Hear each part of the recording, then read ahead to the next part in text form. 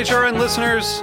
As we celebrate our 15th year, we are deepening our commitment to giving voice to the next generation of food systems storytellers, and we need your help. Our internship and fellowship programs help activate new possibilities for underrepresented and underestimated young people through experiential journalism, audio engineering, and production training. Through these unique programs, HRN helps food equity stewards build essential workforce readiness skills that expand their potential and foster economic mobility. Please consider supporting these critical programs. And with a minimum donation, you can be entered to win a dinner for two at an amazing restaurant in one of 8 cities and tickets to a concert at a great venue in one of those cities. We have incredible partners across the country who have donated, as they also share our passion for helping to educate the next generation of food systems storytellers. Check out heritageradionetwork.org/15 to donate and enter to win today.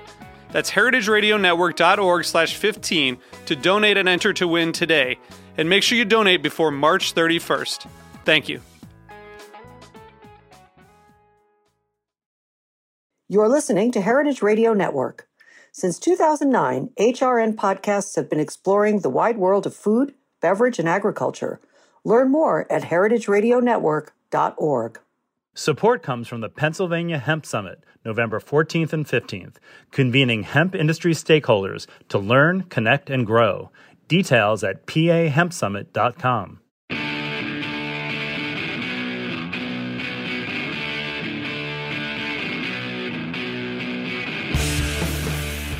This is What Doesn't Kill You Food Industry Insights. I'm your host, Katie Kiefer.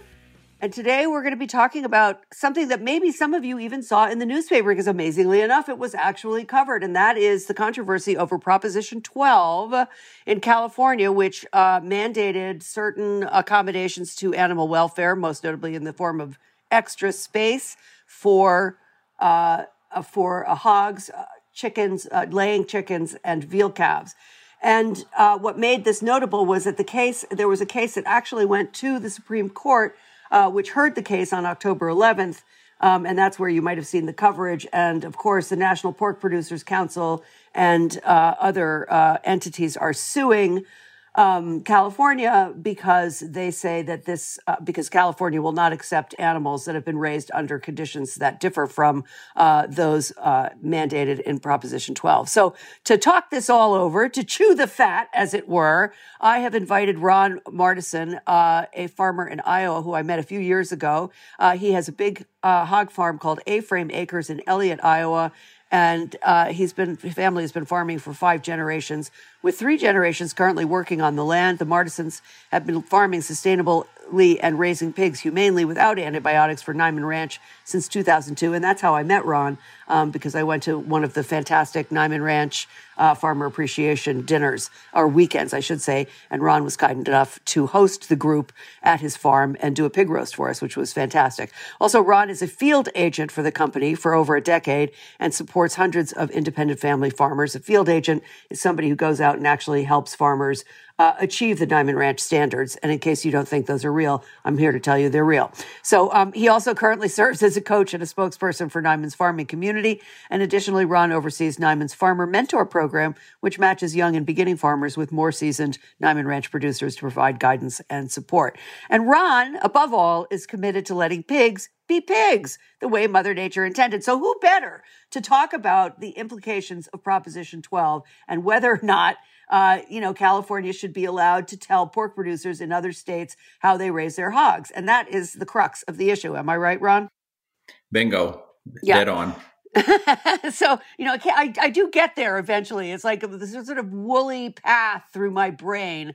But eventually the point comes through. First, I'd like you to tell people a little bit about yourself and your farming operation, your hog operation. I'd be glad to, Katie. Thank you for giving me a chance to come and visit with you today. This is something I feel very passionately about. Basically, if you would go about 45 minutes straight east of Omaha, Nebraska, you would head south on a little highway towards the town of Elliott, Iowa, and in the rolling hills of southwest Iowa is where our farm, which is called A-Frame Acres, is located. Denise, my wife, and I have been lucky enough to raise 3 children on this farm. I grew up on this farm. My mother grew up on this farm. Her parents, which were my grandparents and my great-grandparents, worked diligently to purchase this farm for us a long, long time ago. As things have evolved and as things have changed and as agriculture has shifted more towards what we consider the norm today, we drew a line in the sand. Now, did we decide to go backwards? Gosh, no, I'm not for 1 second going to tell you we slid backwards. We drew a line in the sand. We decided that the humane care of the animals, the humane care of the land was what we wanted to do. And we wanted to make it our focus. And that, honestly, we wanted to make that our forte. Mm-hmm. So with that in mind, starting almost 40 years ago, we headed on this path that continues to grow, continues to evolve, and continues to develop. And I'm tickled to be here today. Well, you know what's interesting about your biography, and I don't want to get bogged down for too long, but you kind of straddled, 40 years ago, that was really when the hog industry began to consolidate in a very powerful, contracted way, right? And Correct. a lot of farms went out of business, and you were obviously, would have had to struggle, I'm assuming, to find ways to raise pigs in the way that you do at A-Frame Acres. And A-Frame, by the way, for folks who haven't seen a photograph of Ron's farm, those are the structures in which the sows or the hogs are housed out on pasture. So, it's a little house for the pigs, and Correct. It's usually where you're farrowing, where your mommy pigs are raising their babies or having their babies and raising their babies. But I just want to draw the distinction between you deciding to go back to a more humane style rather than push forward with the consolidation, which implies, having pigs in concentrated animal feeding operations, essentially, which is what dominates the Iowa landscape now. I mean, that's a bold choice, my man. And so you started working with 2002 with Niman Ranch, but prior to that must have really been a struggle. No, it was and it wasn't. It had its challenges, but it also had its defining moments too. I mean, you think about the landscape, actually we go back further than 40 years, probably go back 50 years. That's when the initial transition began to happen. I mean, bigger was better, right? I mean, You think of the 70s and how agriculture shifted and began to pull away from what it had considered old-fashioned and outdated and tried to go in what they considered a more progressive direction. Mm-hmm. And we at home evaluated that choice, and we at home, and I say we at home, I mean my dad and I, my grandfather was gone by then, but my dad and I decided that we were going to stay the course. We were going to focus on sustainability, but we didn't want to lose sight of profitability. And as pork production became more intense financially and less intense from a labor standpoint, we decided that maybe that was not the direction we wanted to go. So while for some people it was a struggle and a decision they decided not to deal with, for us, it was honestly a no-brainer. Right. We went the direction we did. And you made a comment earlier about stepping backwards into the A-frame system. I choose to say we stepped sideways because I don't think we gave up one thing by the decision that we made. No, I mean, clearly not, because you maintain profitability, even prior to signing in with Niman Ranch. And for people who aren't familiar with their program, and I don't mean to make this an infomercial for Niman Ranch, but it is a company I do admire. People should know that Niman Ranch guarantees a base price for the pigs. So rather than being at the mercy of the commodity market, which is what most hog farmers have to deal with, the Niman Ranch farmers actually know exactly what they're going to get per pound before they, start the season, as it were. So it's a very different model for agriculture than is typical of almost any branch of animal ag at this point, right? You have me on the program today, so I'm going to do nothing but toot Niman Ranch's horn. You just have to be prepared for that. All right. So let's get into our actual topic here, which is the Proposition 12, also known as the Farm Animal Confinement Act. This was passed in 2018 by over 60% of the California vote. And tell people exactly what this proposition codified for animal welfare standards.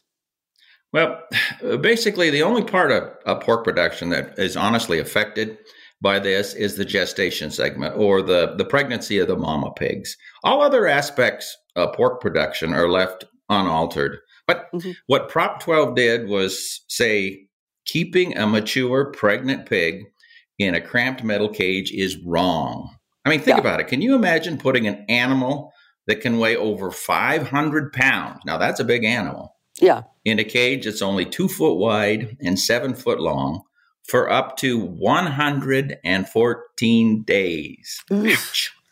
Yeah, no, it's unconscionable, actually. Yeah. I mean, in fact, now is a moment for us to review the social life, the intellectual needs, and the space requirements of your basic pig. I mean, nobody knows better than you what makes a happy pig. Thank you. Yeah, people don't realize how social pigs can really be. And all you have to do is walk up to the fence here at home, and they'll come running up to you. They want to sniff you. They want to root at you.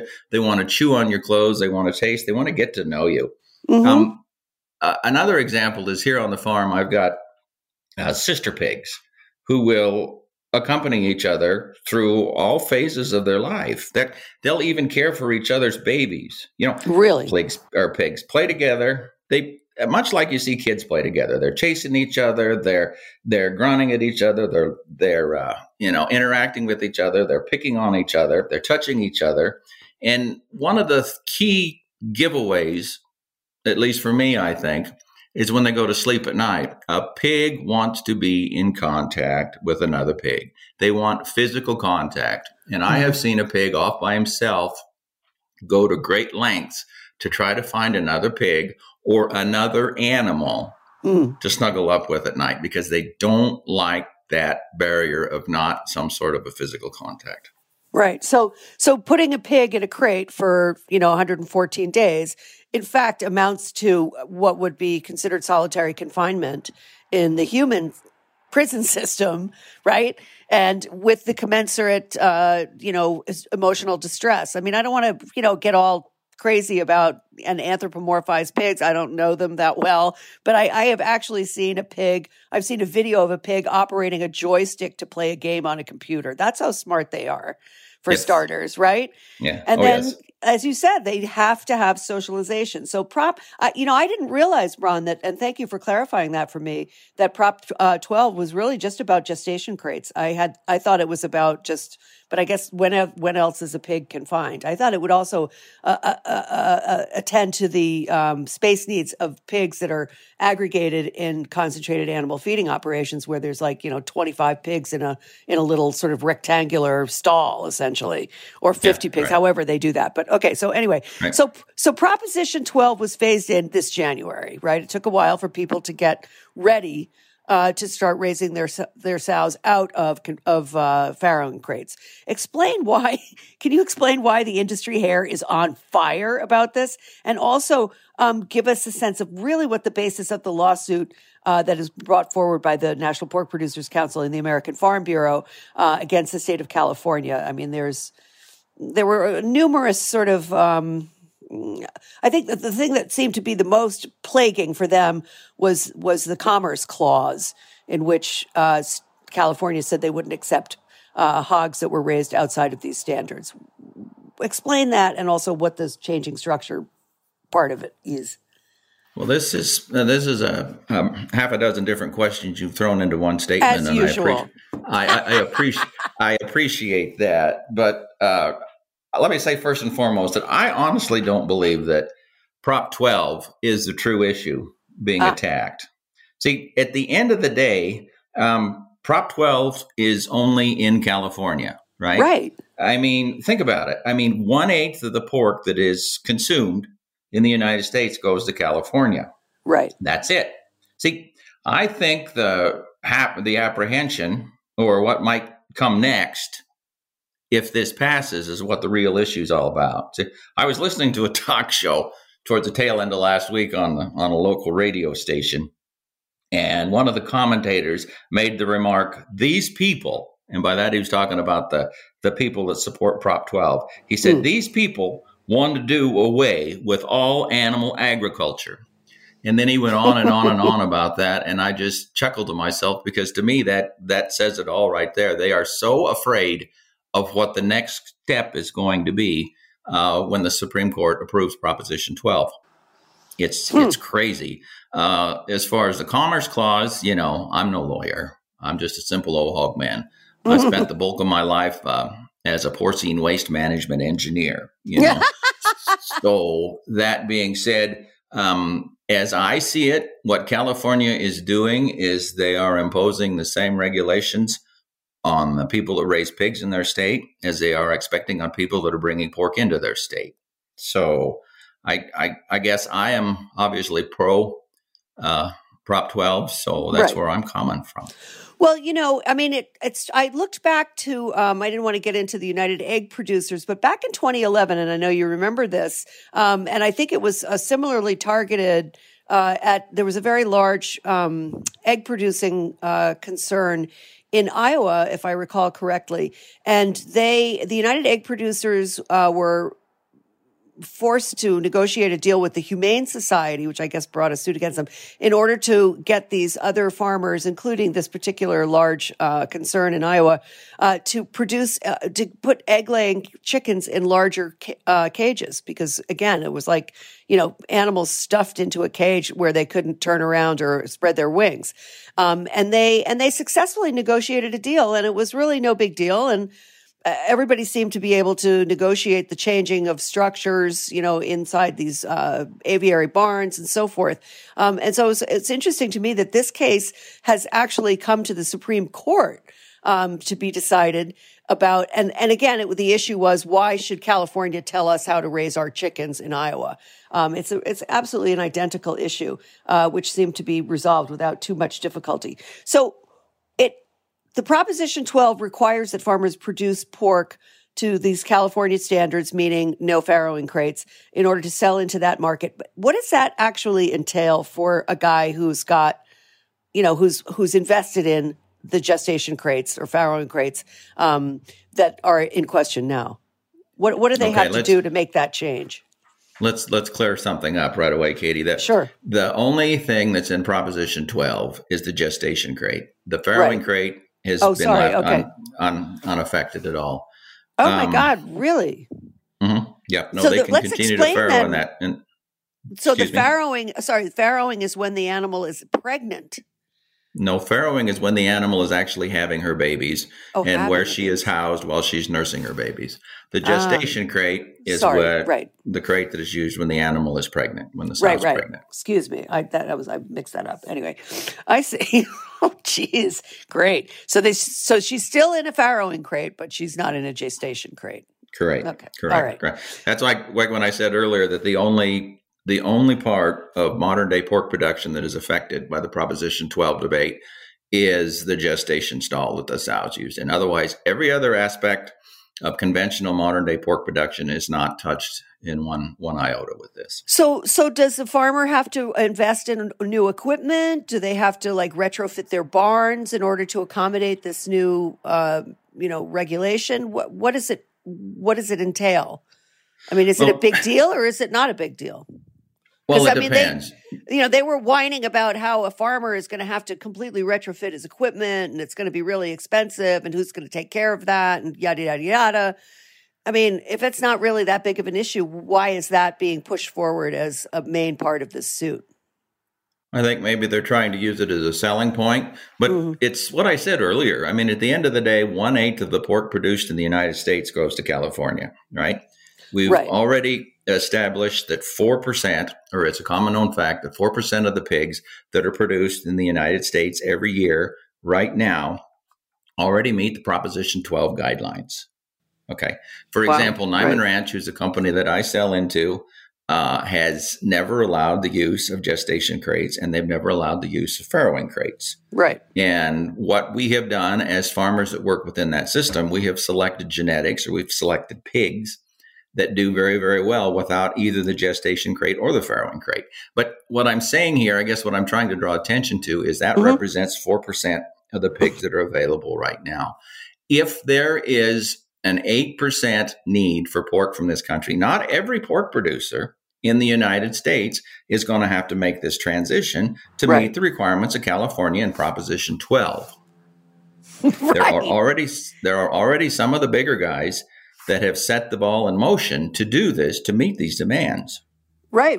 Including Smithfield and Seaboard, which I had never heard of before, but apparently they're the number 2 pork producer in the United States. Yep. That's another question. How did they stay under the radar so well? Yes. I had literally, and I wrote a book about the animal industry, about the animal agricultural industry. I mean, I have never seen that name before. I read it in Leah Douglas's article for Reuters about this. But anyway, that's another story. So, so it's a very tiny fraction of farmers who may or may not be required to retrofit their stuff.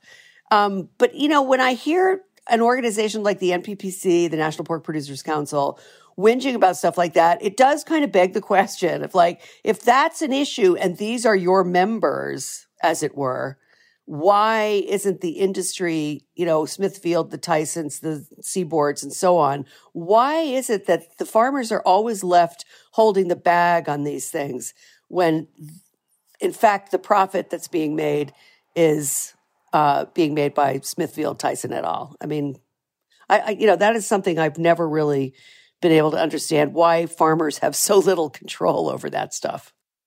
Welcome to agriculture. Yeah, modern agriculture. I guess that's the best way to say it. It's always been that way, though. The farmers have done the lobbying. The farmers have done the grunt of the work, and then they're not necessarily ones that reap the rewards for doing that. That is evidently true, given the state of farming and the consolidation of the industry. We're going to take a short break now for a sponsor drop. We'll be right back with Ron Marston. Stay tuned, and we'll have more to talk about with Proposition 12 and what it means. Support comes from the Pennsylvania Hemp Summit. Join us for the Pennsylvania Hemp Summit trade show and reception at the Farm Show Complex in Harrisburg on November 14th and 15th.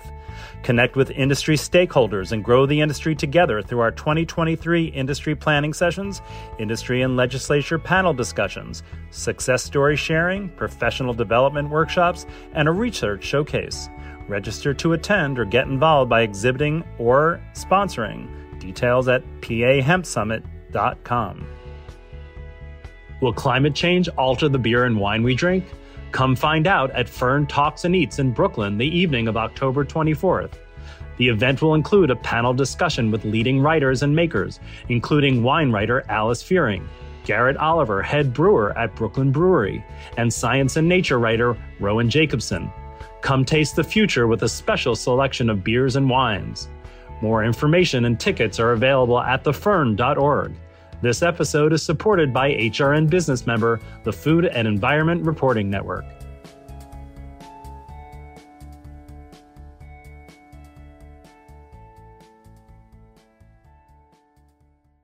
Okay, so the NPPC, as I said, is arguing that the law unfairly harms out-of-state hog farmers, and you have just blown that up.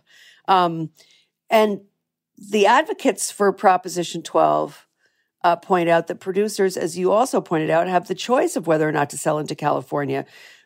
But that brings me to the sort of nugget, which we touched on a second before the break, which is the amount of control or lack of control that farmers have about how their product is marketed or how it is, where it goes once it leaves their farm.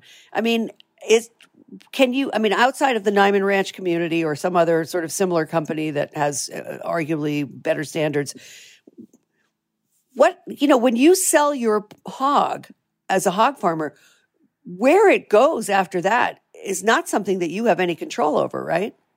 Correct. But what you do have a control over is establishing and setting the contracts that you sign and you do abide by. And ultimately, those contracts will say where that animal is directed. And you have a choice if you can sell to plant A, and then plant A will just present themselves as one that we will not sell into market X, or we will sell into market X. That is one avenue that you can use. And this whole argument about, well, it would be too much of a hassle or too much of an inconvenience to segregate this pork is way too thin, because think about how things have changed over the course of the last 20 years. 20 years ago, we just barely had an organic market for pork. 20 years ago, we just barely had an antibiotic-free market for pork. And today, those are prevalent and those are industry-wide. If we can do that with those two key points, we can certainly do that with gestation crate-free pork production as well. Well, yeah, absolutely. I mean, I read a veterinarian's paper in the state of California about how they're managing, granted, it's not a big hog producing state, but she was saying, it's very easy to tag or tattoo the animals so that you can, put them on one rail if they're Prop 12 and put them on another rail if they're not. And they do this already, as you just pointed out, with antibiotic free or whatever, but they also do it with whether or not they have ractopamine, because, for example, many pigs in the conventional markets are raised using this beta agonist called ractopamine, which is illegal and banned in 165 countries around the world. Why we allow it in the United States, I don't know. But, that they seem to be able to segregate for that. So that, again, is another completely hollow argument. But you said something really interesting at the beginning of the show, which was that you fully expect the Supreme Court to side with the Biden administration, which is sided with the NPPC, and to side in favor of the National Pork Producers Council in disputing this matter. Why do you feel that that is so likely? And why is the Biden administration supporting their position? I don't understand that.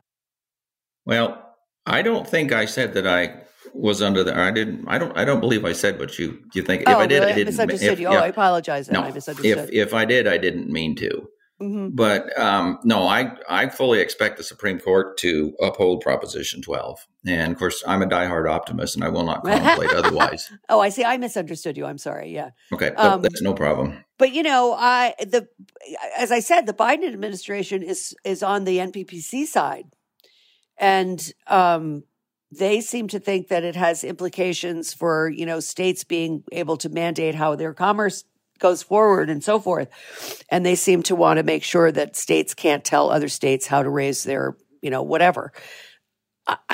I'm not sure I buy that, or I don't understand the argument, I guess, is what I'm saying. I mean, I think states have always had a right to say what they want in terms of whether or not they're going to buy this product or that product, or how that product should be raised. And what do you think the implications are for animal welfare should the Supreme Court, in fact, side with the NPPC? Because there are lots of, a lot of advocates are like, oh no, this is going to be a terrible thing, and it's going to roll back all sorts of regulations that have been very helpful and useful in the past. What do you think would be the results of this? Well, it's without a doubt, it's going to be a kick in the pants if that happens. But aside from the number of different things that have been prevented or avoided because we've been able to do this, and states have been able to do similar things in the past, from an animal welfare standpoint, it will definitely be a battle lost. But you know as well as I do that every now and then you lose a battle, but your ultimate goal is to win the war. I would like to point out already that the fact that this case has been brought before the Supreme Court, if nothing else good comes out of it, just think about how many more people have been exposed to this particular topic and this particular subject. Because one thing that I have found when I've been visiting with folks is people have no idea that such an intelligent animal that as big as she is crammed into such a small metal box for the bulk of her adult life. And they're all mortified, or at the very least, deeply disappointed and upset that, number one, she is there, but number two, that they weren't aware of that. Right. Right. And, it speaks to sort of the general unawareness of the population about how food is raised, no matter really what the product is. Correct. Right? I mean, the implications of monocropping. I mean, in Iowa, you guys are reaping the rewards, as it were, for your heavily industrialized agriculture, both through soil degradation, water degradation, loss of family farm, hollowing out rural communities. I mean, it's really Iowa. I was saying to somebody the other day, it's like the poster child for industrial ag run amok, right? I mean, I'm sure there are other states that would qualify, but Iowa is really the one that is writ large in my mind because you've done an awesome job of thumping on my key points right there, lady. Congratulations. No, you're dead right. You see, at the end of the day, how do we put a value on cheap? Yeah. How do you put a value on the dead zone in the Gulf of Mexico, the size of New Jersey? Right. How do you put a value on the fact that we have empty, hollowed out communities that have nothing left in them but maybe a bar and a convenience store? How do you put a value on that? I mean, that is not a positive value or positive implication any way you look at it, I don't think.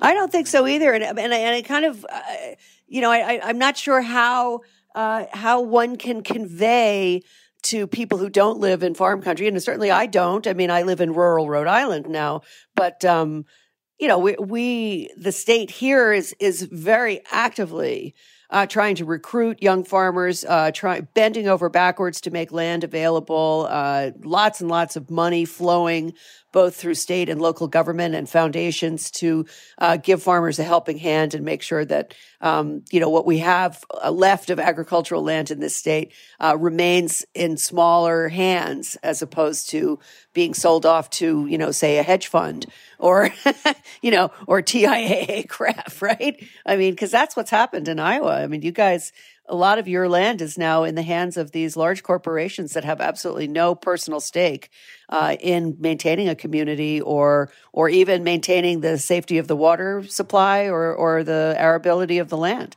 I mean, bingo.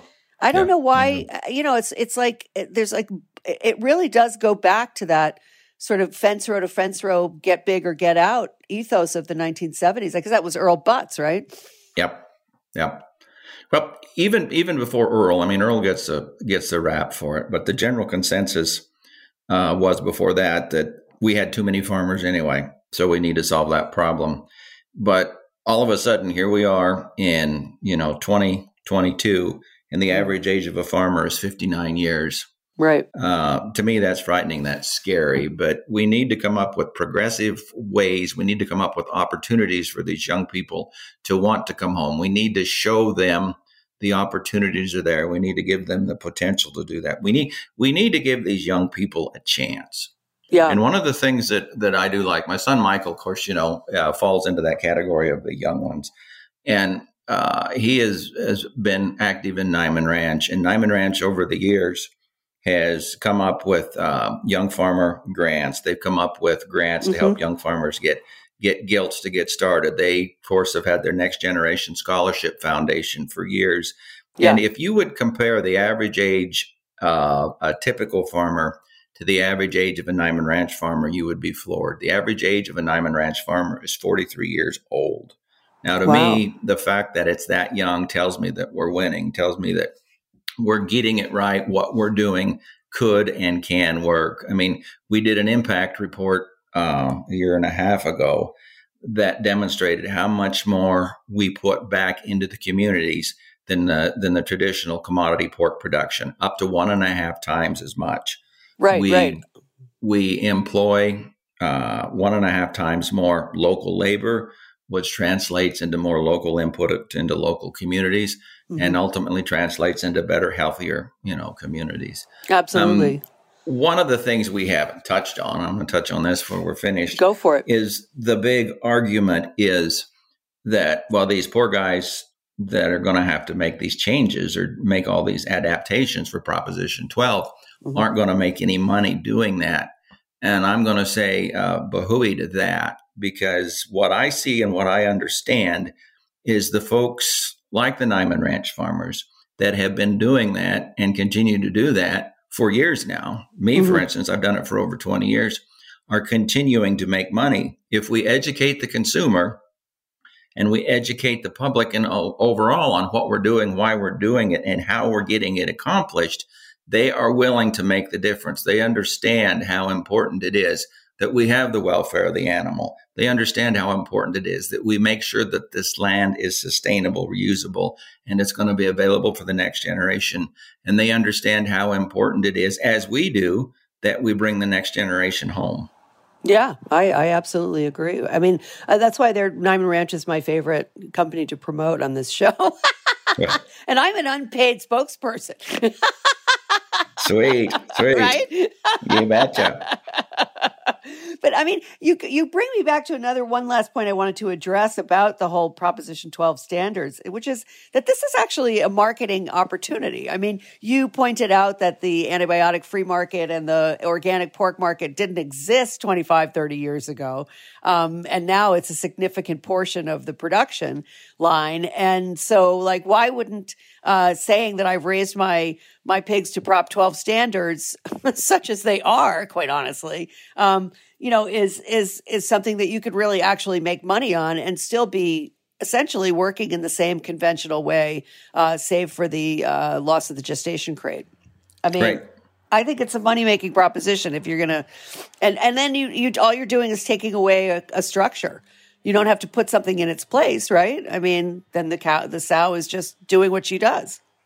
Well, here's the thing. I mean, she's going to need a certain amount of space, whether or not it's, confined to a gestation crate or it's loose housing or freestyle housing. She's going to need something. But so many people have said, and I've heard the argument more than once, that, well, we're going to have to redesign our structures of this, that, because that requires more space requirements than what we're accustomed to or what we can allow for. And 4 years ago, when they first passed this back in 18, that's been 4 years ago. Think about it. That was quite a while back.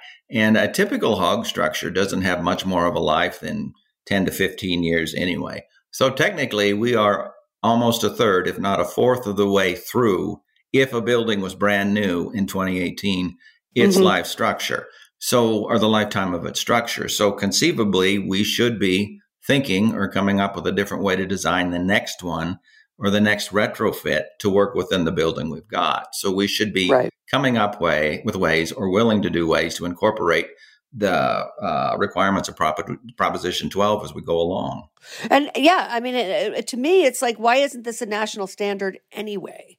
Like this, why is this just California? It seems to me that it should be something that the whole community, as in hog producing community, just goes for.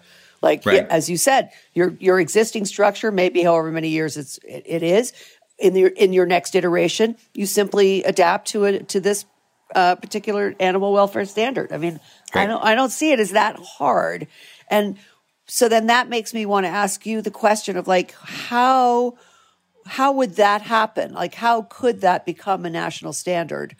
Every state would have to sign on for that, or could there be a federal mandate? Yeah, go ahead. Let me ask you this. How do you eat a baby elephant? Well, I hope you never do. One bite at a time. Yeah, right. And that's exactly what we're going to see. That's exactly what we need here. Right, like I alluded to, Proposition 12 is a huge benchmark. It's probably the most significant benchmark we've had in animal welfare as far as pigs are concerned in my lifetime that I can remember. Mm-hmm. And this is the beginning, and we can only move forward from here, up and onward. Right. So if it requires every state doing it, then let's let every state do it. But at the end of the day, it needs to happen. And I think, and I honestly firmly believe at the end of the day, it will happen. Well, thank you, Ron. I think that's a great note to end this show on. Thank you so much for your time. Always a pleasure talking to you. I really enjoy it. And I'll call you the next time I have a special pig-related question to dissect. Or just to hear how life is going on the farm. I mean, I'll never forget the visit there. Honest to God, that was like really a wonderful, educational, and heartwarming experience to visit your farm, see how happy your pigs are. I mean, they are truly people. It is just absolutely enchanting to see these little piglets running around after their mom in the field. I mean, this is what it's supposed to be for an animal, where their worst day is their last day, right? Exactly. That's that's the Niman Ranch way. Anyway, thank you so much for being with us today. And I hope all is well in the future for you. We'll talk again sometime soon. Well, thank you so much. Have a good one. Okay. Bye-bye. You too. Thank you.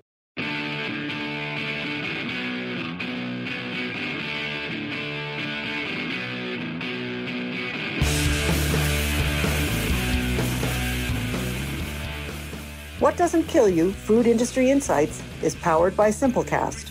Thanks for listening to Heritage Radio Network, food radio supported by you.